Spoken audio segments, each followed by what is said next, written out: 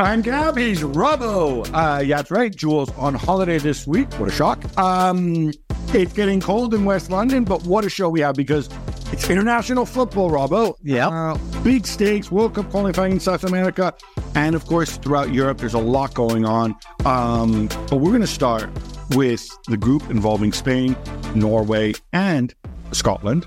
Mm-hmm. The group that Scotland and Spain looks like they're going to qualify. Norway not 100% out of it yet. They can take the route via the playoffs, but it's a conundrum to me, Robin. Mm-hmm. After losing last night at home to Spain, the Spain team really didn't have that much to play for. Mm. Now they're literally on the brink of missing out on another major tournament after the World Cup. And these World Cups and Euros get bigger and bigger. And weirdly, Norway, despite Erling Haaland, despite Martin Odegaard, despite Sander Berg, despite all of these stars, they're in danger. And who better to help us understand this than... He'll understand it all. Well, Stalis Solbakken. No, Stalis Solbakken might be even better. But we'll get the next best thing. We'll get Jan August Hjorthoff. Jan, obviously, you're a fan. You've been involved with the Norway setup. Somebody looks at this and says, wait a minute, you have such riches. Why? Why the struggles? Why the struggles against, with all due respect, Scotland? I know smaller nations, it is about generations. It's the luck of the draw. But, you know, Scotland don't have the great generations that they've had in the past right now, and Norway do. Yeah, and it is a good question. And what's quite peculiar that these questions are more put to me from people outside Norway, because in Norway we tend to have a football discussion. We're so happy that we can put some passes together. Against Spain, we couldn't do that either. We couldn't play out from the back. Spain were in all kind of departments better than us. That is point one. We brought the king in, we brought the prime minister in, we brought the minister of sport in. We could have sold 100,000 tickets, and we ending up playing a bad game. And Gab, you were talking about it a bit, because this is a very unbalanced Norwegian team. You have Erling Haaland and Martin Odegaard.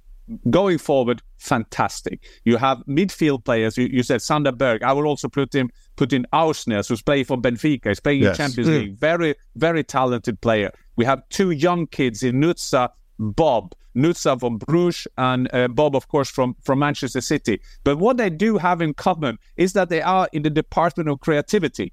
And Norway, historically, we were always a good nation of defenders.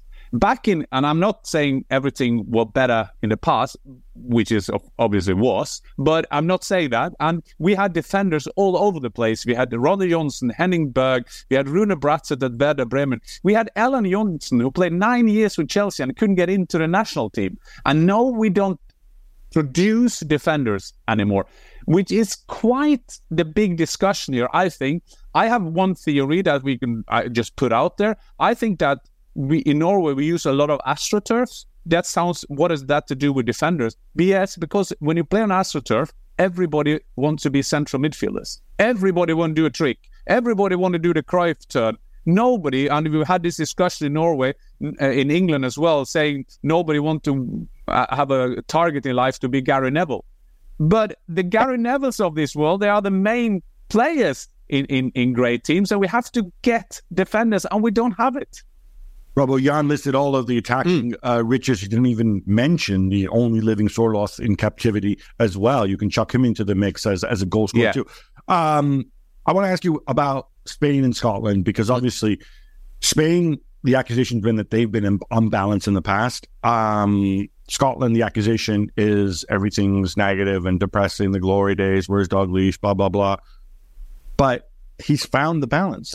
Can you say some nice things about Scotland? Yes, and you're absolutely right. He has found the balance. They've defended well all around the pitch. They've got a game plan that they work to. They've got one or two players that are above average, like Robertson and players like that. Certainly in the front areas, they haven't got top quality players, but they play to a system.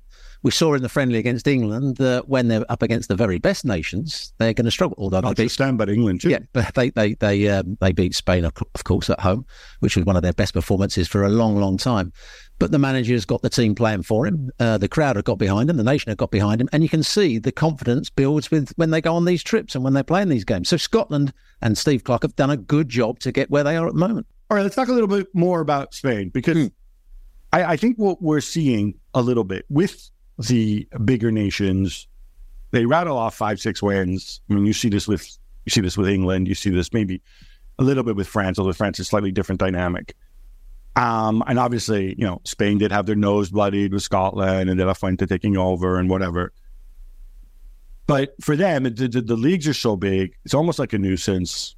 You couldn't have a misstep. So I get the impression that sometimes coaches try to bring in players who might have that little bit of extra motivation. So when I looked at this lineup, I mean, obviously he's played Laporte and Lenormand before at the back. Yeah. Right? So let me, play for somebody who's maybe not a superstar like Lenormand. Let me play the guy who's living in Saudi Arabia and is maybe dying to get Europe to remember that he still exists. Let me play Ansu Fati, who, a year ago, next big thing at Barcelona, and now he's on loan at Brighton, and he's certainly not an automatic choice. But then the glue keeping it all together was Rodri. And let me start with you, Jan. You were really impressed with the way they lined up. I mean, this is not Spain's best 11 in the sense that obviously there was no Pedri or Oyarzabal, who I think should always start, came on. Obviously no Dani Olmo, whatever. But they had the measure, yeah? They had, absolutely. And imagine, you come to Norway. I'm not saying Norway is a dangerous place to come for any opponent at present time. But still, you come there. This is our chance. Spain, as you were saying, Spain would have still made it. The 2 games they will play, they would have made it. But there was something about, and I think it was the first 15 minutes, there was 75% of ball possession. There was something about the balance in the way they played. Rodri, of course, being the key, with a cigar and a paella in the middle. He was like above everybody, what he was steering the play. No, never stressed. Never stressed at all. They played out from the back. I'm allergic to playing out from the back when you're a bad team. I think that should only be allowed for Manchester City, Barcelona, Real Madrid, and Spain. So that's where I'm coming from. It depends, Jan, whether you're allowed to play it from the back. And Norway allowed Spain to play it from the back because they just played with one up front. And Odegaard went back into midfield, so they played almost a 4-1-4-1. And it allowed Spain to develop the play, which makes it easier for a team like Spain because they can then make their movements, then they can make their runs. And Carvajal had the freedom of the park down the right-hand side. I thought Norway helped Spain by not really pressing them too high up the field. Valid point, but it's always, do they do that because they're afraid? When when you don't do the high pressure, is that you're sometimes afraid that you will be played out, Absolutely. And that's why I started with, this could be a place, I would love to see Norway being top over them, straight at them, go into Rodri, make a free kick after 5 minutes, take a yellow card, get Rodri down. That's what I wanted to see. Didn't happen. So, but when we are talking about Spain as well, and we can talk about the Morata. Morata, how long has he been alone? He's everywhere. Then he suddenly turns up as being a captain. He's everywhere. Very, very clever striker. He was also a part of their playing. There was never stress around their game. And that's what I like. I see a lot of games when I work, of course, and then you sit with your thoughts and you're thinking of your interviews and everything. So I was watching this game and just watching Spain, how calm they were on the ball, how calm they were the way they played up. Yeah, Robbo, very valid point. They played Norway, but Norway should have taken them on. And that's what I'm most disappointed. We would have maybe lost 2 or 3-0 anyway if we went all in. But still, we would have gone all in. We weren't at the game at all. And Spain, 2-3 classes above us. And that is what is disappointing me the day after we were more or less out of the Euros. Yeah, I mean, you always wonder what well, first of all, shout out to Morata. I've been a long time fan. He's averaging nearly a goal a game this season. Okay. It's in typical Morata fashion, like the tap-in that he gets where if he doesn't touch it, it's an own goal in the first half and it gets in. The second one where he's off, he could have been offside. He didn't know if he was onside or offside. Without that, Xavi doesn't score, the goal gets chalked off. Let's not forget that, right? So it's almost like, he's like the kid in Charlie Brown that always has a cloud over him, right? Like, it seems like bad things always happen around him, but a lot of good things too. And I think he's showing so much personality as he gets older. Yes. Morata, when I saw him play for Juventus, probably where you saw a lot of him play, he, for me, was one of the best strikers in the world at that particular time. He could receive balls into his body. He could turn people. He could run past people. He was scoring goals. He was making goals. He was drifting out to the left-hand side. And if ever there's a player that you can guarantee when he's lacking confidence will play badly, and when he's full of confidence, he plays really well, he's the player that epitomises that. He just makes strange decisions when his confidence is low. The ball will be played into him and he'll try and play a ball back 50 yards to the right back rather than actually getting hold of it. So the only problem with Morata is his mentality. His actual ability, his technical ability is as good as any centre-forward around the world at times. For me, Gab, he's Scottie Pippen. He's Scottie Pippen. He's always playing with a superstar, and we tend to forget how good he really is. He's somewhere in the shadow, but that's why I so enjoyed watching him yesterday. Yes, he did that to the goal. That is an instinct. You want to score that goal. You didn't think of the rules in your head. You wanted to get that ball over the line. But sometimes, as Rob was saying, with his mentality, sometimes also with his body language, then again, he doesn't look like he's in there. Like he looked like he exploded. But what a striker! There are not many strikers of his generation around who knows his football as good as Morata. I want to get you back on the approach that Norway took in this game, and specifically around Erling Haaland, because it looked to me like a lot of times it was long balls and stuff, and this might have also to do with Spain's heavy possession. You win it back, you release him, see what happens. Maybe he gets fouled, maybe run somebody over and scores. When you play for Manchester City, you get a certain type of service, which necessarily is going to be very different from the kind of service you get with Norway, because, let's face it, other than Odegaard, I don't know anybody else who's getting close to that City 11. But then I think back, this guy also, when he was at Salzburg, he also had a dominant team. When he was at Dortmund, though, he scored a ton of goals on a team that was often all over the place. Maybe probably more talented than Norway, but equally not a team that was dominant all the time. Is it the right approach to get the best out of him? Sort of keeping it tight and then waiting for him to do something, or hoping that you can get him the ball in one-on-one situations? Or could there have been a tweak there other than the whole team being more aggressive towards him? Because obviously he's not going through a great patch right now in terms of, I say this, we see him missing a lot of goals, but then you look at it and he's still scoring sort of a goal every 100 minutes. So which is exceptional, right? Well, what's your take?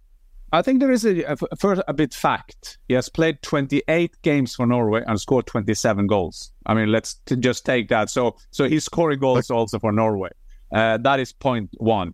Point two, in his kind of patches that he doesn't score, and was it 3 games now before he scored 2, had a brace against Cyprus the other day. Also, when you see Manchester City now, he's tying up a lot of players in the middle, so they get 1 against 1 on the sides. Seems that the opponents haven't noticed that is also part of the tactic of Manchester City. I think that what you're saying is that it will be very hard for Erling Haaland to do the success that he's had for Manchester City. Of course it will at Norway. He won't have a De Bruyne around him. He won't have a Silva. He won't have a Rodri who kind of make the balance in the team. But that's what it is. There are so many advantages being a Norwegian, but when it goes to qualify for tournaments, it's a bad thing to have a red passport of Norway. Of course it is. That is the problem we are having. We are like 23 years away now from our last tournament. That is scandalous. And it's interesting that I discussed this with you. Because in Norway, Ståle Solbakken will say, now we have improved and this and that. And then you have people like Kjetil Rekdal, remember him? We were all teammates in the same team. And he said, this is a fiasco. How can you not get enough out of this team? And all that kind of thing. And of course, the first one you would point at is Erling.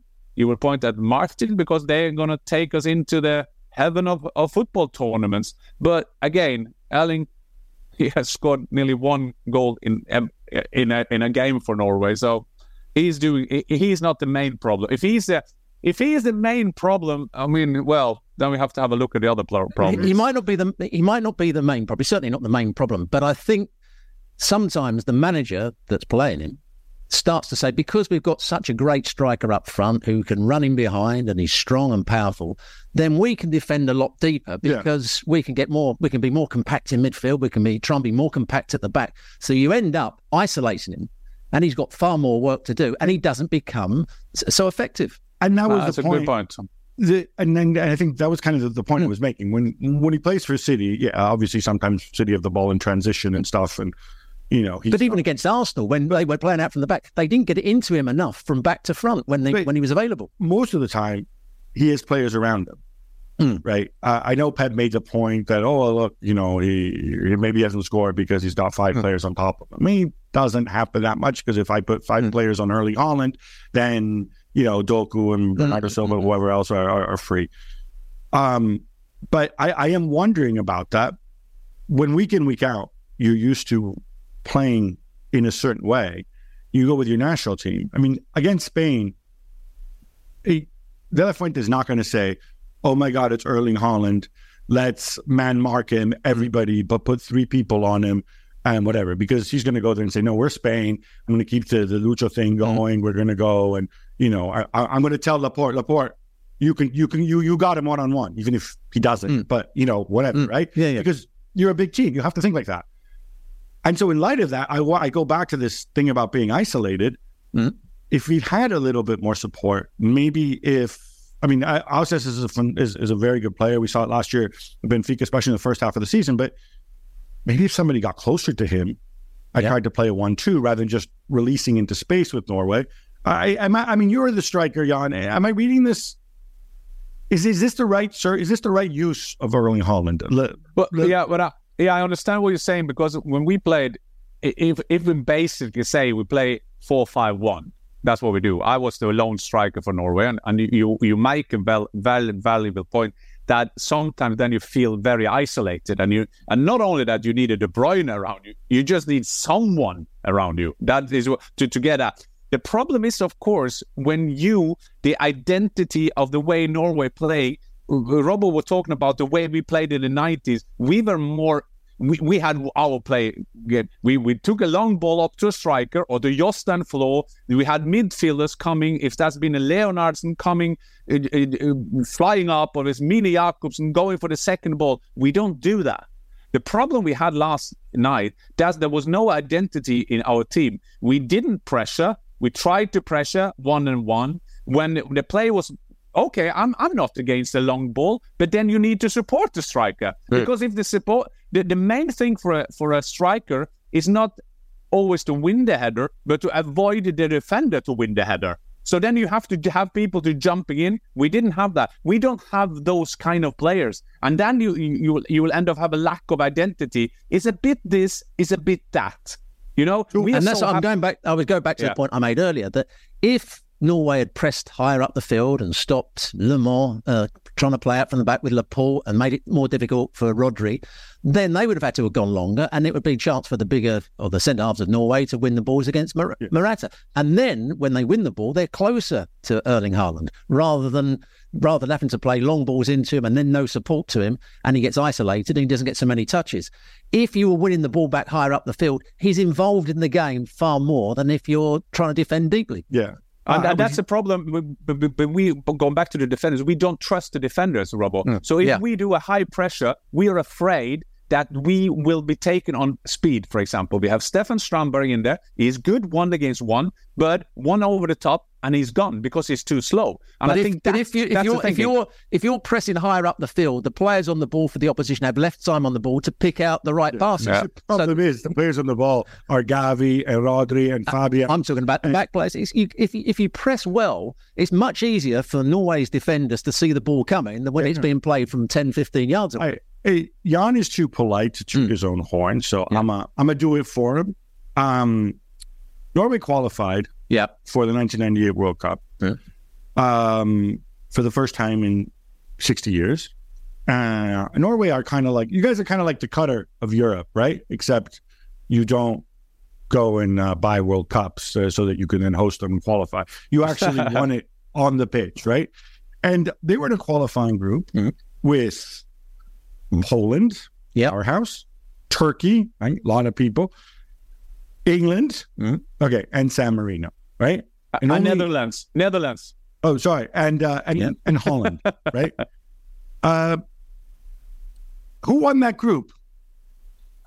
We won it, and we were more surprised than everybody else. We scored the most goals. This is the do I not like that generation of England, Graham Taylor. This is the generation. We qualified for 94, 96. We should have qualified, but we played a 1-1 at home in the last minute. Czechoslovakia, the Czechs did it. 98 we were there. 2000 were there. So there is something that is interesting. Is instead of asking why don't we qualify now, what did we do then?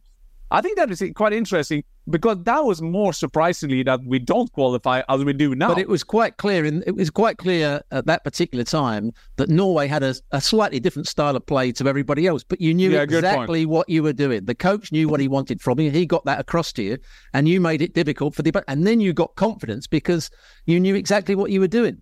Yeah, and the trust were there to the game. It's easier, of course. And I got a theory as well. If I may say, Manchester United, when you have now with Mourinho, with Solskjaer, you have Ten Hag, and they all got the same problem. They're starting well, and then they're drifting off. And I think that is easier. And I'm not talking down our own performance in the 90s, but it's easier to play on the opponent. You get yourself back. You go on the counter-attack. The problem with Manchester United, if you are expected to kind of do the game, we were never expected to do the game. I remember we beat Ghana at Ullevål. I can't remember any Norwegian touched the ball, and we won 3-2. The last two goals were a long throw in, Jostein Flo flicking, I was on a volley on the back paddle. Two. These generation of players, Robbo, they wouldn't accept that. Yes. Manchester United don't accept that, only play on counter-attacks. And Norwegians, we are so happy now that we sometimes, every now and again, can play out from the back and look like a proper football team. And then I will quote Otto Rehagel, my favorite quote, man. He said, modern football is to win football games. Yeah. Okay, so basically, I'm going to try to synthesize, correct me if I'm wrong. You're basically saying that if you're in Norway or Scotland, the way the modern game is, you need to have a strong identity. Absolutely. You need to play to your strengths, and that might mean being pragmatic in certain games, adapting to it. And if I'm Scotland, I don't try to play like Manchester City. No. And maybe that's why they're doing so well in the group. And that's why everywhere. Are you on board with that? Yeah, absolutely. Yeah. I always say, and I played under some decent coaches, some other coaches that I still wouldn't know what their game plan is, if I'd been if they'd been my manager for 15 years. But there were certain coaches that you knew exactly what was expected of you, what game plan you had when you went out on the field, and you then grew in confidence because you knew what you were going to do, and the opposition didn't always know what you were going to do. So you played to a certain game plan, and it was to your strengths as well. And that's what makes Scotland, at the moment, a decent side. To wrap this, I'm going to plug my own stories, as you mean. Regular. I was going to say that's the first time you've ever done that. I know. It's called synergy. But I had the opportunity to sit down with Rafaela Pimenta, who was Raiola's longtime super agent, Raiola's longtime business partner for nearly 30 years. After Raiola passed away in April of last year, a lot of people said, okay, he was the whole show. She's going to lose a bunch of clients inevitably. She's going to fade into the background. And she lost some clients, but many stayed, some they added, and she represents people like Matthijs de Ligt, like Paul Pogba, like Marco Verratti. And she also represents this Erling Haaland fellow. And one of the teams that I was interested in is, she's possibly, arguably, the most influential woman in football. I mean, she's not the top, she's right up there. And she just sort of talked about I assume she didn't face the hurdles that women sometimes face in male-dominated industries. And she says that absolutely, she still does. She's reminded of it all the time, despite having been at the top for 30 years. But she said it was maybe a little bit different in dealing with Haaland and Haaland's family, or Team Haaland, as And Jan as well. Was Jan included in that? She did not mention Jan. She did. She mentioned Alfie Haaland and Egil Ostenstad and the people who work with him. But the suggestion was that maybe it's because when it comes to people growing up accustomed to seeing women in positions of power, decision-making power, Norway is in a different place than most of the rest of Europe. And so I want to get your take on it, Jan, because Norway, you had your first female prime minister in the early 80s. Even today in Norway, I think the previous prime minister before this one was also a woman. Even today, I mean, even in sports, right? You would think the three biggest sports in Norway, right? Football, run by a woman, Lise Lavesen, skiing, run by a woman, and athletics, run by a woman. Now, your king is still a man, I believe, but otherwise he'd be a queen. But is there any truth to this? Like, did you not think about, oh, look, Mrs. So, when you were a kid, like, oh, look, Mrs. So-and-so is the local chief of police. Not a big deal. Not odd to me at all. No, not a big issue at all by us. I see Rafael is saying the right things. That is what is in Norway. We don't care about that. When I speak to Rafael, I don't think she's a bad or a woman. She's just clever to what she's doing. And I think that culture is very, very strong in Norway. We also have the public share companies got to be in all boards, going to be 40% women, just to get that in, to get out, because men like to pick men. And I think that is also one of the reasons we are so against international federations. Have a look at the ski federation. I think there is one woman and she's voted in. Same with UEFA, same with FIFA, same with IOC. That's why we Norwegians love the Olympic Games and we don't like IOC. That is so into our core that we would like to have gender equality all over the pitch. And we don't see that. And that is never an issue. Are we sometimes also behind in women's football? Of course we are, because that takes time. You have to change your culture. It's getting better and better. But I think that is a spot on the analysis of Rafaela. That is not an issue. It's not that even we think of it. That is just the way it is. Well, and to mind you, in the 80s, wasn't Britain run by a woman?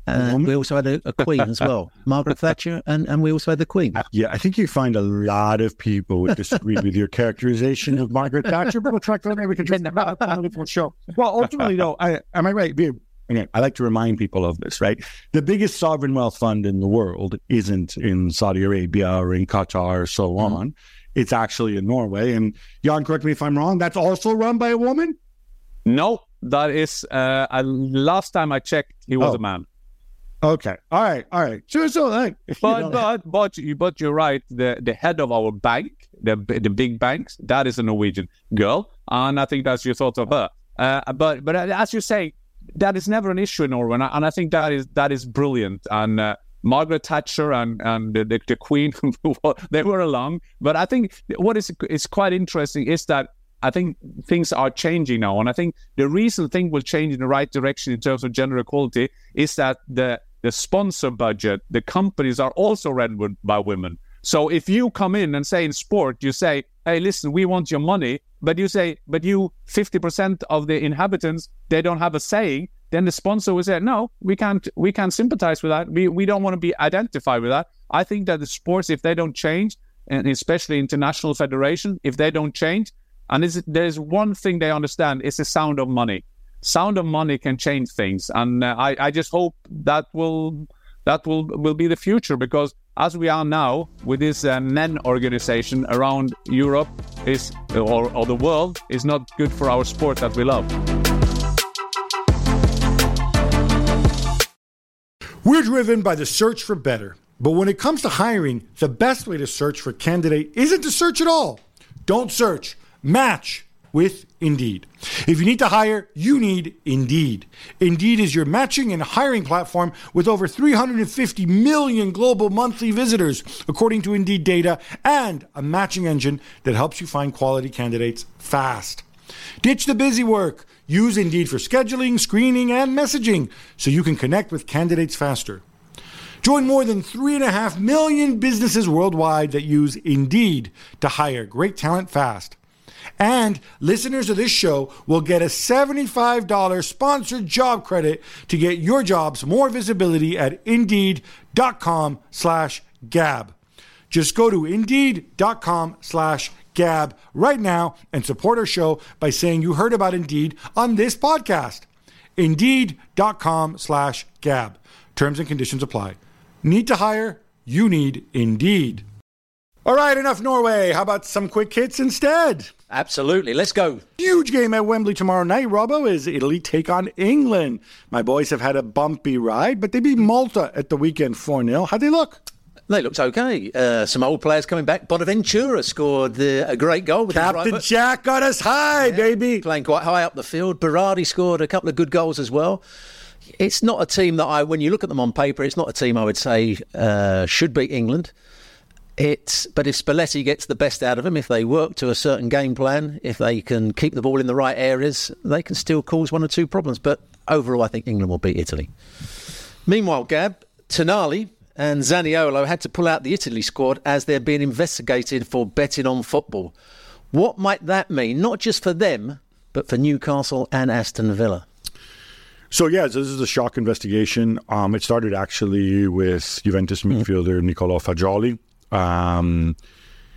According to the reports, he is a gambling addict. It's not 100% clear whether he was actually betting on sports or he lost more than €1 million, reportedly.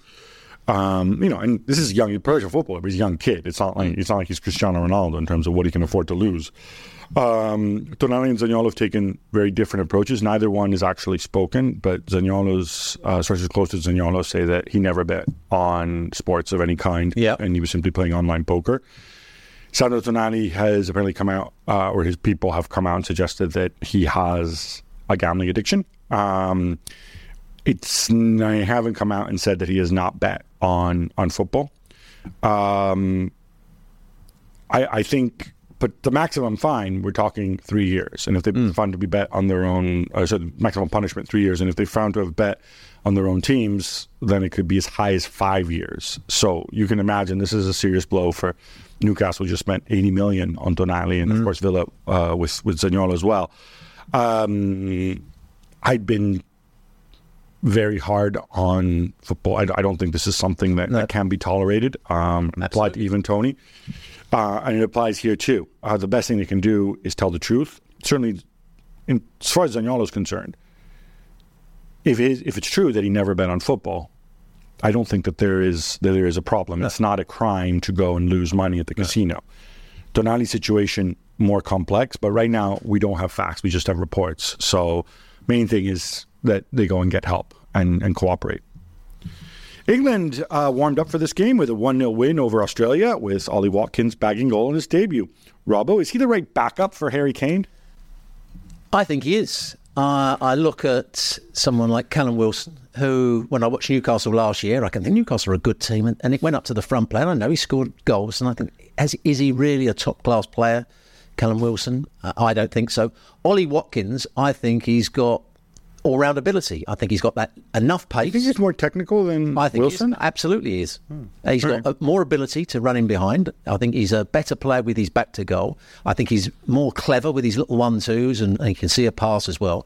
I think he's a very good player, and I can't believe he hasn't been in the squad a little bit earlier than this game against Australia. Now, Jordan Henderson was booed at Wembley by England fans. Gareth Southgate says he doesn't understand it because Henderson has 79 caps and his commitment and performances for England have been exceptional. Can you help him out, Gab? Yes, and look, as you know, I really like Gareth Southgate as a person. I have the privilege of meeting him, and he's a good guy. He says the same about you, Mike. And I think he's a clever person. So I think he just said this because this is manager speak. I think Gareth knows exactly why they booed him. They're not booing Jordan Henderson because they think he plays poorly for England or they think he's not committed to England. They're booing Jordan Henderson for one specific reason, because he went to Saudi Arabia after speaking out on LGBTQ rights, and they see that as something hypocritical, and they want to let him know. I hate this when managers come out and says, well, but he's a great servant for the club. Why are they booing him? Right, they're booing him obviously for something that has nothing to do with Jordan Henderson's football. Now, some may not like Henderson as a player or whatever. That's not why they're booing. It's not why they're booing him. And also, don't bring up the 79 caps. That's the past. Don't bring up commitment in the past. They talk about the present. Or don't talk about it. Don't get involved, which I don't. Southgate shouldn't need to get involved in this, right? So I can understand why he said it. But, let's also not play dumb here. You know why he's being booed. Haaland lose at home to France 2-1 as Kylian Mbappe scores 2 goals. One of them, the second one, legit. Goal. Ridiculous. And also it's the post. Robbo, Juls isn't here to make fun of Ronald Koeman and call him the Dutch guy and all this stuff. Would you like to do it in his place? Because if they screw up against Greece tonight, they're likely headed for the playoffs. Yeah, they're not doing particularly well. They didn't play well in this game against France. France had more possession. They had more chances. They couldn't cope with Kylian Mbappe. They didn't create enough chances of their own. They looked a little bit one-dimensional. Weghorst started up front. It just wasn't a very good performance. They played with a back four. Dumfries, normally a right wing-back, was playing as the sort of right-sided winger or attacking player. He took a long time to bring Marlon. Who was he up against? Yeah, of course. Yeah, exactly. And Marlon, the player that proved to be their most dangerous player, came on in the second half. So at the moment, Ronald Koeman's not doing a very good job, and Holland don't look a particularly good team. Shout out to that guy Hartman, though. Great goal. Hartman, excellent goal. Now we're getting closer to resolving the Manchester United ownership issue, Gab. Sheikh Yazim has apparently pulled out once and for all, and Sir Jim Ratcliffe is reportedly buying a quarter of the club for £1.4 billion and will get operational control. What does this mean? So, well, first of all, £1.4 billion, quarter of the club. This would value the club for people to whom this is important. And by the way, to me, it is not super significant. No. It's really just a stupid Forbes list and other morons like that. Values the club at $5.6 billion, so the Glazers can say, aha, look, we were right. It is worth more than $5 billion. I think behind the scenes, there will be... So this is good for the Glazers because they can get some of their cash out and they can maybe even pay off some of their siblings. The Glazer siblings were less interested in Manchester United because obviously Joel and Avi Glazer are into it. Others, like, Sister Darcy, I don't know how much of I don't think she's ever been to Old Trafford, to be honest. But I think Jim Ratcliffe only does this if he gets control, right? Because he's not going to give $1.4 billion to the Glazers just so the Glazers can make the decision. So there will be, over time, and you presume Ratcliffe is going to put more money in, maybe his equity stake increases. There'll be some discussion about it. About how things are likely to go. Interestingly, it's been reported, which I thought was interesting, is a lot of the top executives at the club, both on the sporting side and on the business side, they wanted Sheikh Jassim. They didn't want Ratcliffe because essentially they fear for their jobs. They think Ratcliffe is going to want to bring in some of his own people, like that guy, cycling, what's his name? So Dave Brailsford? Yeah. So we'll see. We'll see how that one goes, but some United fans disappointed because they wanted Jassim. I think this is the beginning of the Glazers slowly moving out of the picture. Yeah. So all the people don't like the Glazers. I think, I'm not saying you uncork champagne, but it is a happier day than it was yesterday. Speaking of Sir Jim, he reportedly wants to expand Old Trafford to 90,000. So presumably this is to generate more money. But, Robert, I want to get from you, beyond a certain number, does it make a difference whether it's 60,000 or 90,000? I mean, not in terms of atmosphere. You're right. From a building point of view, if you're going to sort of have to rebuild the stadium because it is looking old and tatty at the moment, you might as well build it up. If you're going to knock something down, you might as well make it. They'll have no problems filling it. I don't think they'd have any problems filling it. Not generally, not for Premier League games. They might for one or two other games. But I think it sounds like a good idea, to be honest. Brazil held to a 1-1 draw by Venezuela in South American qualification. That's a bit of a shock for Fernando Diniz, isn't it? The man who's holding the place warm for Juan Carlos Ancelotti. It's interesting because Diniz, I think, is much more attack-oriented than I'm not saying Ancelotti or Tite were, but because obviously those were attacking managers in a situation. But he's almost more sort of philosophically, more the press and stuff. I don't know how well that works. They did create chances. They could have scored more. But can I just show some love to Venezuela and their friend Ale Moreno? Oh, I was going to say. This is a huge, huge point for them. A tremendous goal. Did you see the goal, the overhead kick? When they scored, I think Ali Moreno was in the stands. Did you see all those people celebrating in the Venezuela end? But a tremendous goal as well for Venezuela. Didn't have too many chances other than that, though, didn't they? No, Brazil will be just fine. But, let Venezuela celebrate. Christian Pulisic scores a great goal for the United States, but then Julian Nagelsmann, on his debut as Germany coach, cues a 3-1 comeback. Robbo, how did the Euro 2024 host look? And would you like to say some nice things about Pulisic? Well, first of all, I'll say the nice things about Pulisic. His goal was exceptional. He started off down one end of the field. He played a little 1-2. He got into the box. Great finish with his right foot. A fantastic finish. As for Germany, it's interesting that they're going to go back to the old way of playing with a big centre forward. Füllkrug played up front. Zane played on the right-hand side. Wirtz on the left-hand side. Musiala played in behind. Gundogan in central midfield alongside Gross. But I slightly worry and wonder why Hummels is making a comeback. I've seen him play for Dortmund over recent times, and he can't run anymore. I would assume it's because he feels he doesn't maybe necessarily have a right back, and so it's almost like the old 3.5 system. Because Jonathan Tah was a right back. Yeah. So the idea, we have possession. Yeah, we have possession all the time. So it's really a back three, and then the left back pushes on. But now people will argue that Süle was the substitute.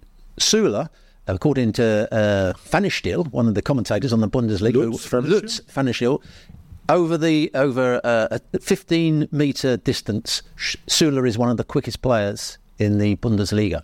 He is very fast over longer distances. People don't think so because he's enormous, but obviously 15 metres, I'm not sure. Yeah, so could you still play him at centre-half alongside Rudiger? That would surely be a better centre-half combination. I would have thought so. Now, Argentina stayed perfect in qualifying with a 1-0 win over Paraguay. Gab, your thoughts on that one? So first of all, Otamendi. What a goal after 3 minutes, 35-year-old centre-half. Bosh, they got. Well worked set play. Well, I was very happy for him. After that, this game got really physical, really nasty, as often happens when you play Paraguay. Messi came on, and I think it was inside the hour mark. He hits the woodwork twice. The corner kick, he almost scored the Olympic goal. Where, he hits the woodwork off a corner kick. Another one off. And sent the goalkeeper the wrong way from a free kick. Come on, it's fun to watch. He can strike balls. Couple of sending offs should there have been during the game? I think there could have been many. Could have been many. Wales beat Croatia 2-1 to keep their qualifying hopes alive as Harry Wilson scores 2 goals. Robbo, it's going down to the wire for Luka Modric and co. Absolutely. It's them or Wales. And Wales showed better spirit. They showed better form. I thought Wales played well. Harry Wilson scored a couple of very good goals. Did you know he could head the ball? No, I didn't know. Little guy. He's known for his free kicks. He's known for his left foot. It was a great run for the first goal. And as is always the case with Croatia in the last few years, in midfield, they still look a very good side. They've still got players that can play it from the back. It's in the front areas where they just lack that little bit of extra creativity. That's the problem for them. Now, Portugal, meanwhile, make it 7 wins out of 7 as they beat Slovakia 3-2. And funny enough, Cristiano Ronaldo adds to his goals tally. 2 he got. Yeah, it wasn't the greatest performance from Portugal, but You know what? It's difficult to get the motivation up, as we said. Like when you won every game so far, he scored a penalty. The other one's a far post tap-in. 125 goals for the great man. He's now only 65 goals behind Christine Sinclair for the all-time international record. I'm kidding, guys. I'm kidding. He has scored by far more goals in the men's game than anybody else. It's looking ugly for Poland as they're held at home by Moldova 1-1. No Robert Lewandowski, of course, but surely you expect more, Robbo. Absolutely. And they probably deserve more. They got lots of crosses into the box. They had people attacking the ball. They had 3 or 4 headers that should have been scored from. They didn't. Moldova got an earlyish goal, and Poland are struggling at the moment. Don't control their destiny. How about Turkey and your boy, Vincenzo Montella? They beat Latvia, a very poor Latvia, it has to be safe, 4-0, and have qualified now, Turkey.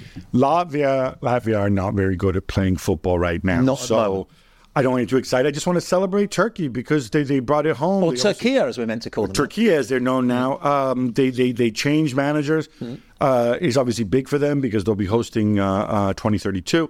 And I think they do have some really interesting players coming through. Yeah. And of course, I'm happy for Montella. Yeah. Selling a little or a lot? Shopify helps you do your thing, however you cha-ching. Shopify is the global commerce platform that helps you sell at every stage of your business. From the launch your online shop stage to the first real-life store stage, all the way to the did we just hit $1 million stage? Shopify is there to help you grow. Shopify is your no excuses business partner. Sell without needing to code or design. Just bring your best ideas and Shopify will help you open up shop. What I love about Shopify is how no matter how big you want to grow, Shopify gives you everything you need to take control and take your business to the next level. Because businesses that grow with Shopify. Sign up for a $1 per month trial period at shopify.com/GabJuls, all lowercase.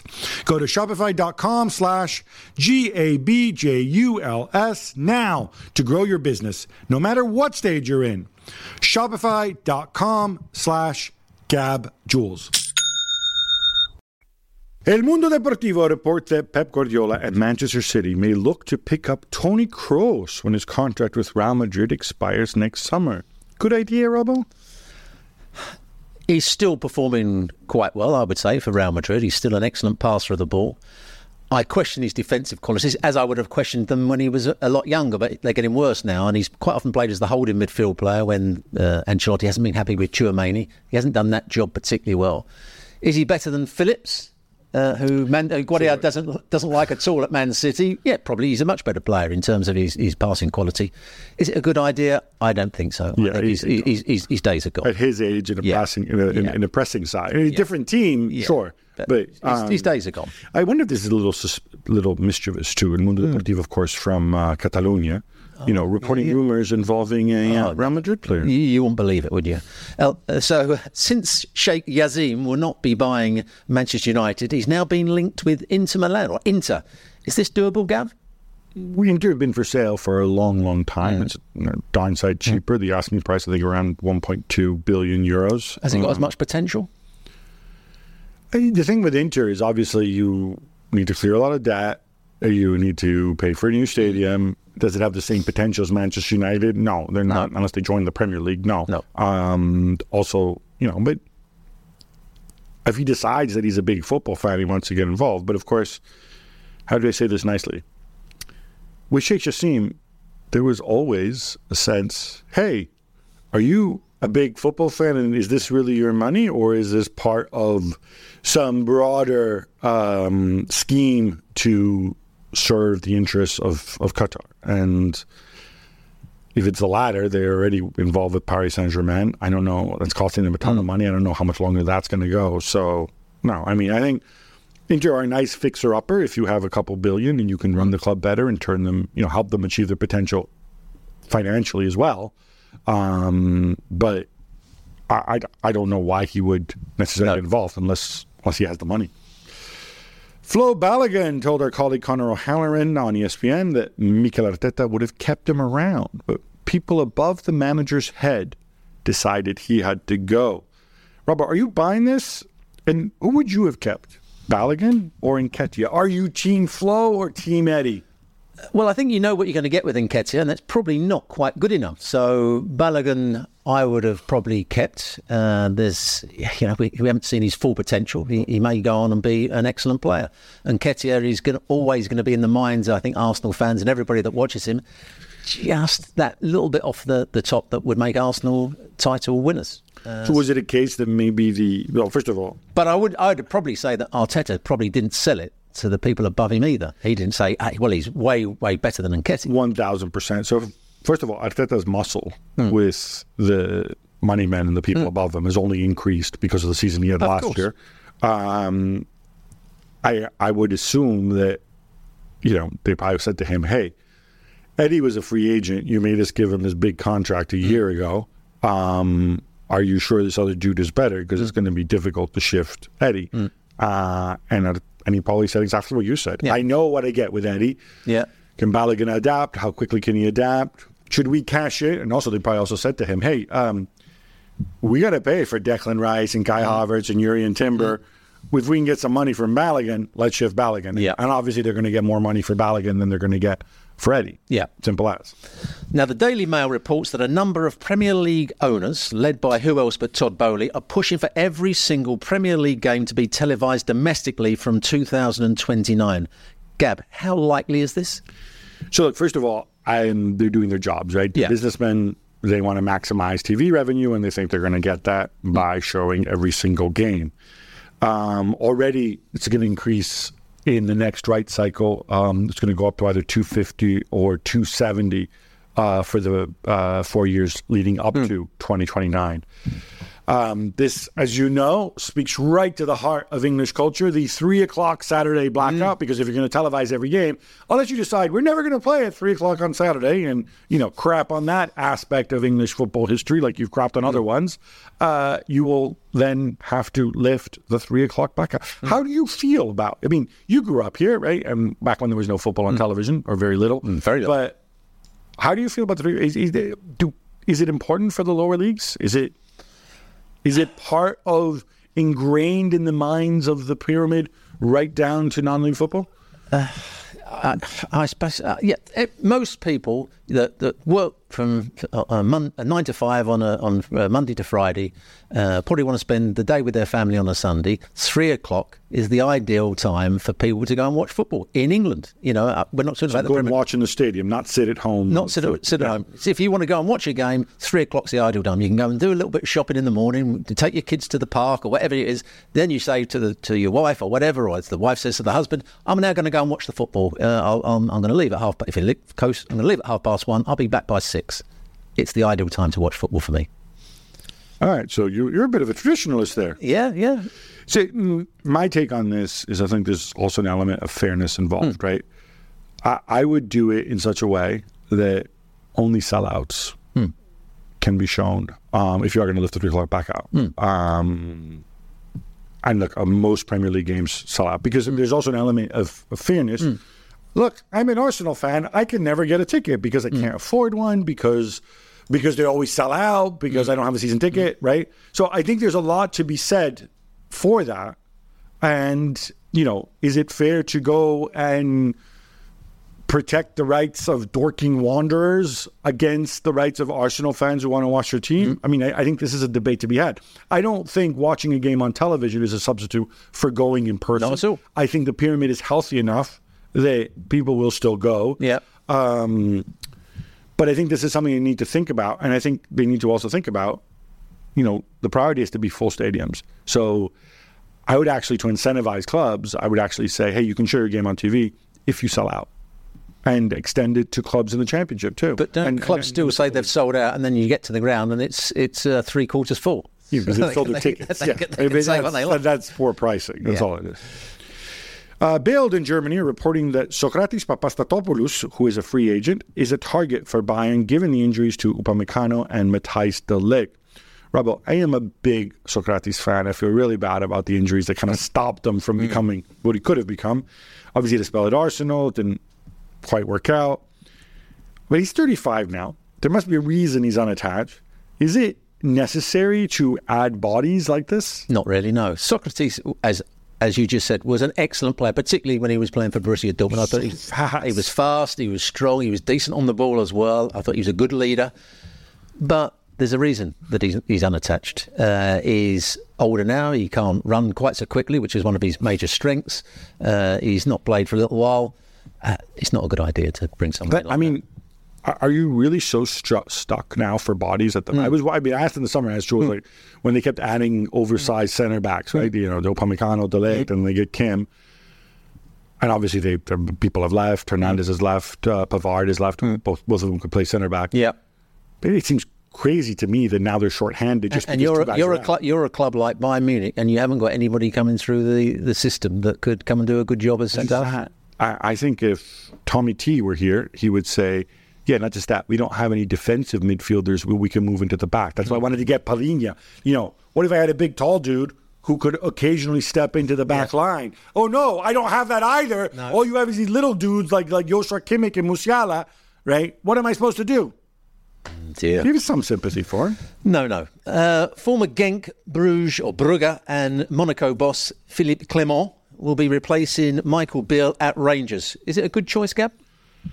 So obviously he's going to be evaluated only on one thing: will he finish ahead of Celtic? Right? Probably not. Probably certainly not this season. But I think he's a good coach. I think he's shown that in the right dimension. And obviously he won titles at Genk. I think he won titles at Bruges too. Right? He can deliver success. And, wasn't great at Monaco for a number of reasons. But I think Rangers could be the right dimension. I like the fact that he says, screw this, I'm going to Scotland, right?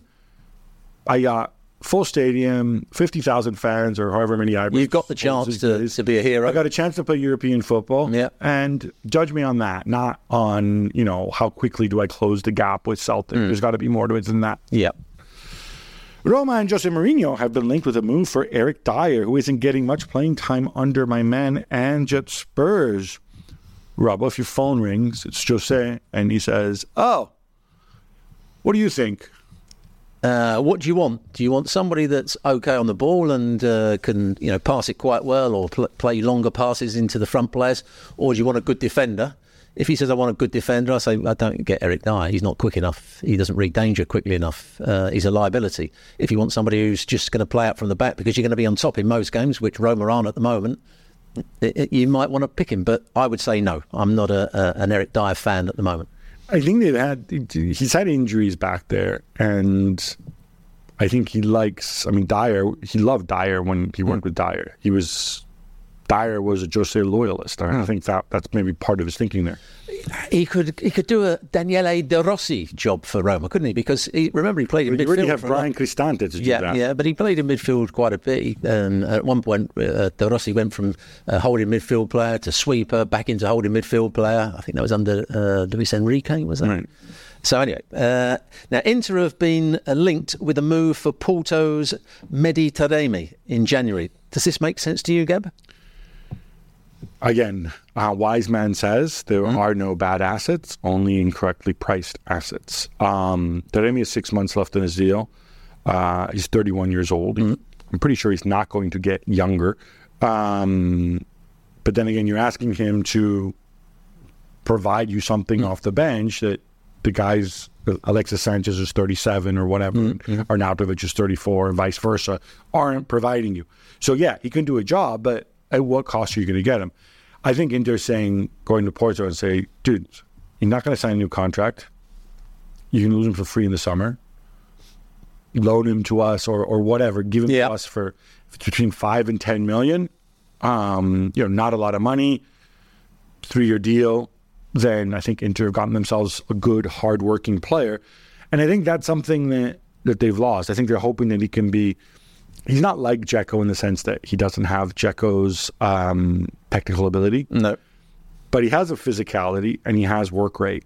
And I think that's something, Lautaro has different skills, Thuram has different skills. They thought they were going to get it from Arnautovic. Arnautovic is injured. He's not going to be back until the end of November.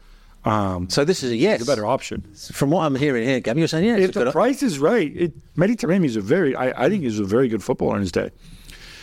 Fabrizio Romano reports that Chelsea's Trevor Chalobah is on the market in January. Now, obviously, he was close to a move to Bayern in August. Speaking of Bayern centre backs, I just want to. Why isn't he getting on the pitch? I'm not sure. You can. If it feels like I get it, right? You have obviously Fofana's injured.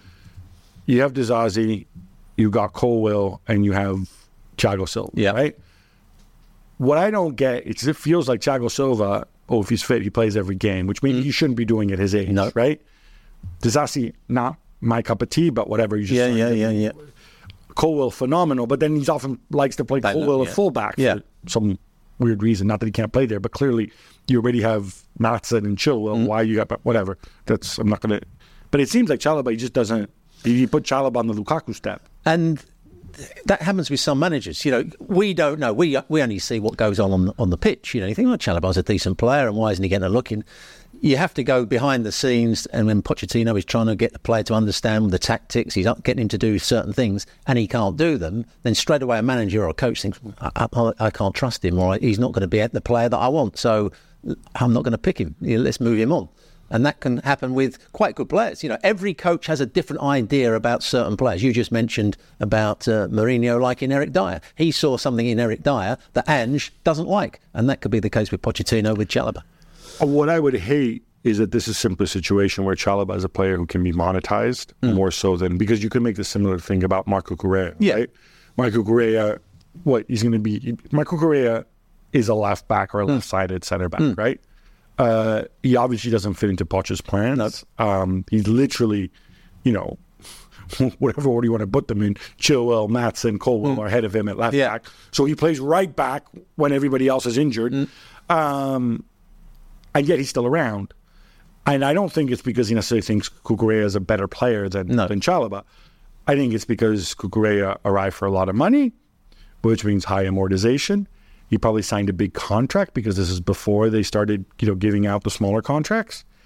Chalobah is homegrown, so whatever money you get when you sell him... Which seems to have been the case at Chelsea for a long, long time now, when you look at all the players that have gone somewhere else. I get that, but it doesn't help Cucurella.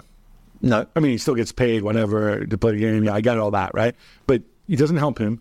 Doesn't help Chalobah, and I'm not sure it helps Chelsea either. Now, Antonio Conte says he would like to work with a team that has won something recently. He pointed out that when he took over at Chelsea and Juventus, they both finished 7th the season before.